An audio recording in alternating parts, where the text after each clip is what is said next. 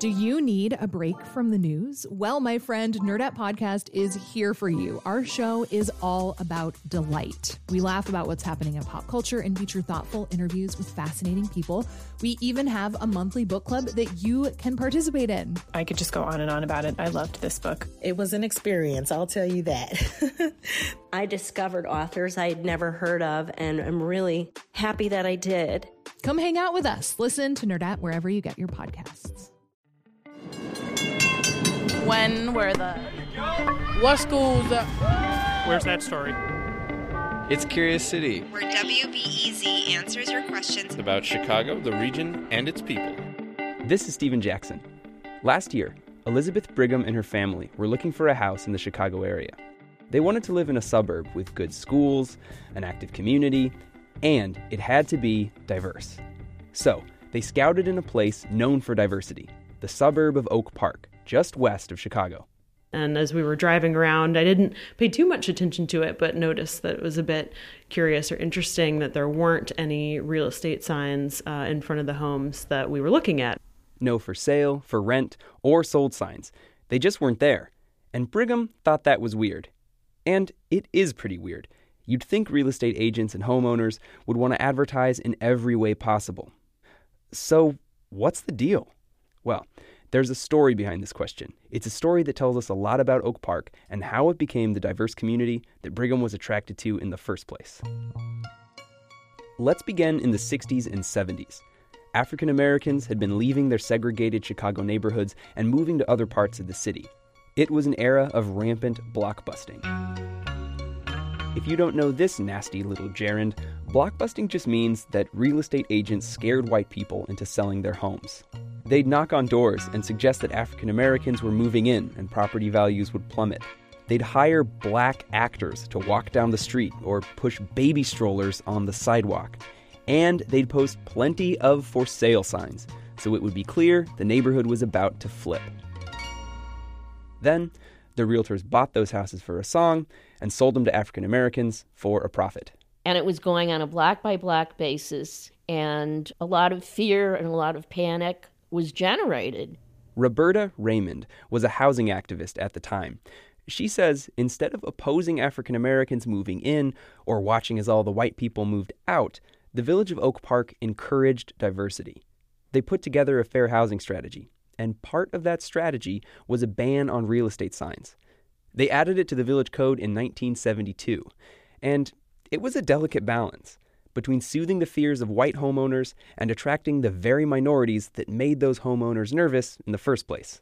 There was a lot of hand-holding, and so we had to prove that whites would move into neighborhoods that were integrated neighborhoods if they felt that on a long-term basis that neighborhood would stay integrated.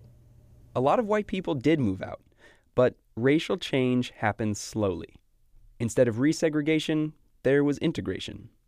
But the plot thickens because in 1977, just 5 years after Oak Park banned signs, the U.S. Supreme Court ruled that such bans violate the First Amendment. Similar bans were nixed in other towns. So why are there still no real estate signs in Oak Park? I guess the interesting answer to that is there are sometimes real estate signs in Oak Park, but they come down quickly. This is Cedric Melton.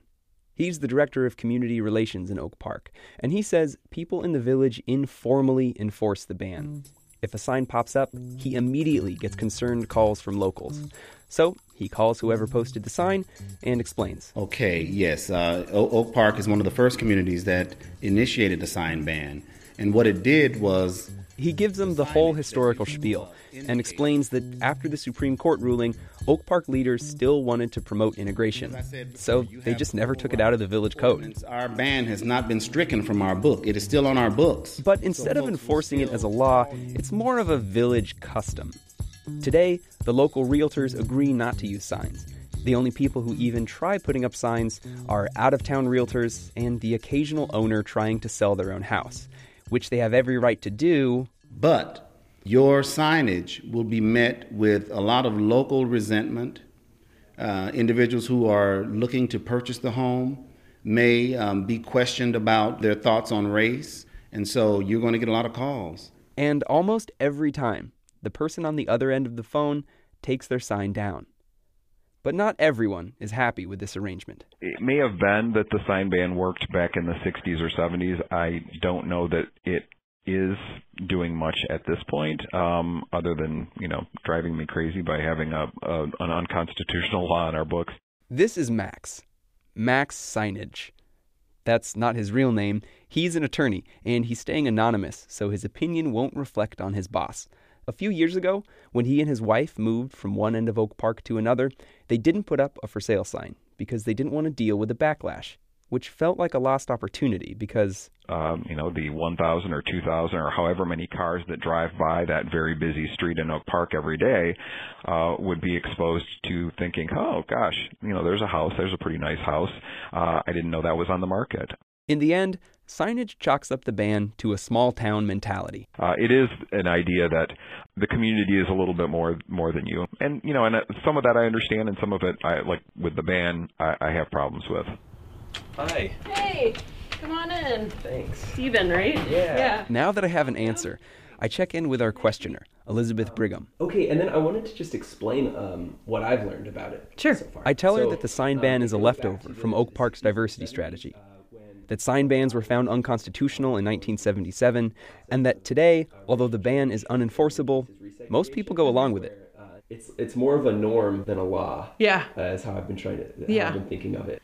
Well, I think it bodes well for just the strength of the community. And whether or not the ban actually helps keep Oak Park integrated, whether it's a relic or a real tool, Brigham just likes living in a place where diversity is a priority.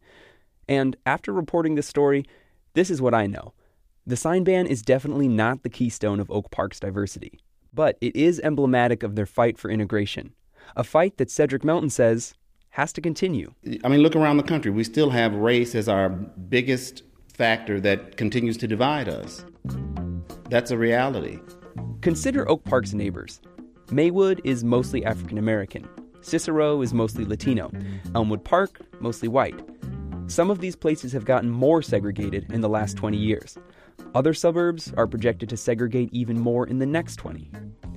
Meanwhile, Oak Park has stayed diverse. Demographically, it mirrors the larger region, although Latinos are underrepresented. And Oak Park is geographically integrated, while in other towns, people tend to cluster by race. And so that lets you know you can't stop this kind of work. You've got to continue promoting diversity. It just doesn't happen on its own.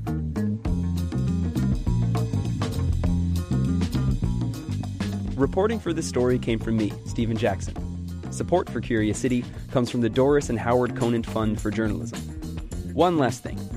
I'd feel bad if you missed even more of the reporting I dug up on this story. It's just you can't get it on the Curious City podcast. It's on Backstory, a radio show and podcast about American history. Among other things, you'll hear from one of the first African-American residents in Oak Park. Anyway, if you don't know Backstory yet, you can find it at backstoryradio.org.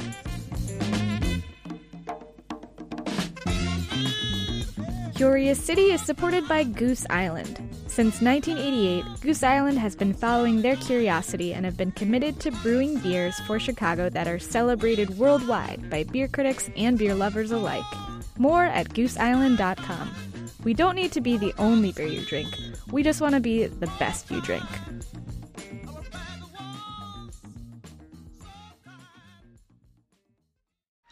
Next time on WBEZ's Curious City. Hold your breath. Make a wish. Count to 3. We take you on a tour of a magical factory. Hurry up, Violet. This way, Grandpa. Not that factory. We saw them actually strip the cow, take off the hide, cut the carcass in half. From there, we went to have lunch. An 8th grader's field trip to the Union Stockyards. Next time on WBEZ's Curious City. Want to change the world. There's nothing to it.